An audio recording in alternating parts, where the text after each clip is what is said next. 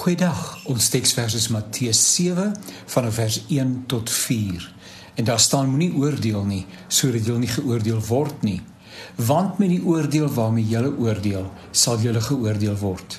En met die maat waarmee julle meet, sal weer vir julle gemeet word. En waarom sien jy die splinter in die oog van jou broer, maar die balk in jou eie oog merk jy nie op nie? Of hoe sal jy vir jou broer sê, laat my toe om die splinter uit jou oog te haal, en kyk, in jou eie oog is die balk. Die bekende gospel liedjie verwys, It's me, O Lord, I'm standing in the need of prayer. Not my mother, not my father, not my sister, nor my brother, but it's me, me, me, me. Oh Jesus, it's me, O Lord, nobody, nobody but me. I am standing in the need of prayer, O Lord. Een vinger aan jou hand word as 'n wysvinger geïdentifiseer. Dit wys en verwys na iets of iemand, kan 'n waarskuwing wees soos pas op vir jou. Dit versterk kommunikasie en help ons onsself effektief uit te druk. Helaas is dit ook 'n vinger wat ander verwyd, sleg sê en oordeel. Dis die ek is beter as jy vinger. Die vinger wat afwys en wegwys en uitwys. Dis ons verleentheidsvinger, want dit verander bykans nooit van koers nie. Dit wys weg, maar nie na ons toe nie. Weg van self in steede van na onsself toe.